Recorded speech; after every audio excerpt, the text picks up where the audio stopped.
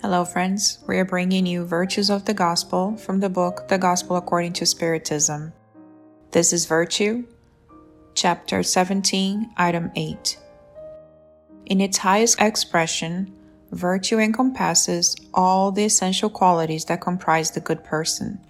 To be good, charitable, hardworking, reasonable, and modest are the qualities of a virtuous individual.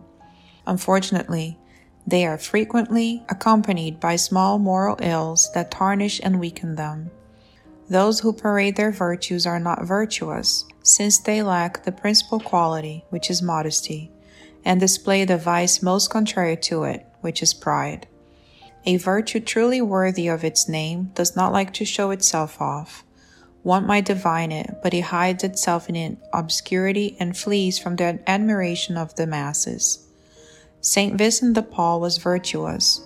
The praiseworthy priest of Ars was virtuous, and many others little known to the world but known to God.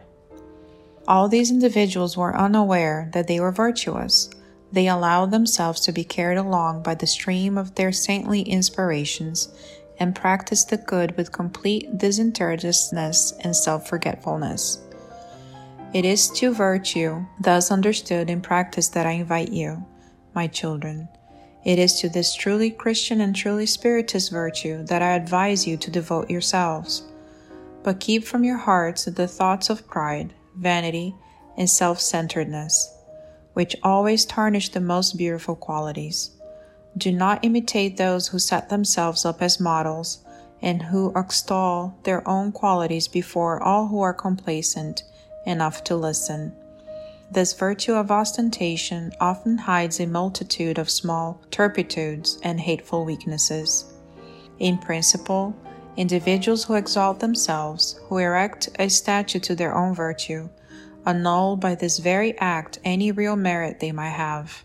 However, what can I say about those whose whole worth is to appear to be what they are not?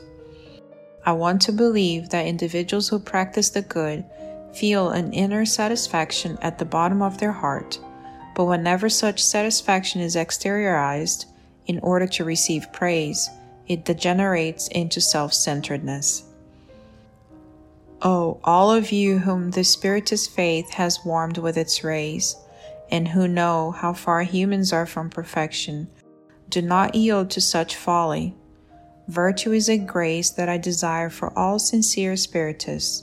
But I will say to them, better to have less virtue with modesty than more with pride, for it is through pride that successive humanities have been lost, and it is through humility that they will someday be redeemed. Francois-Nicolas-Madeleine, Paris, 1863.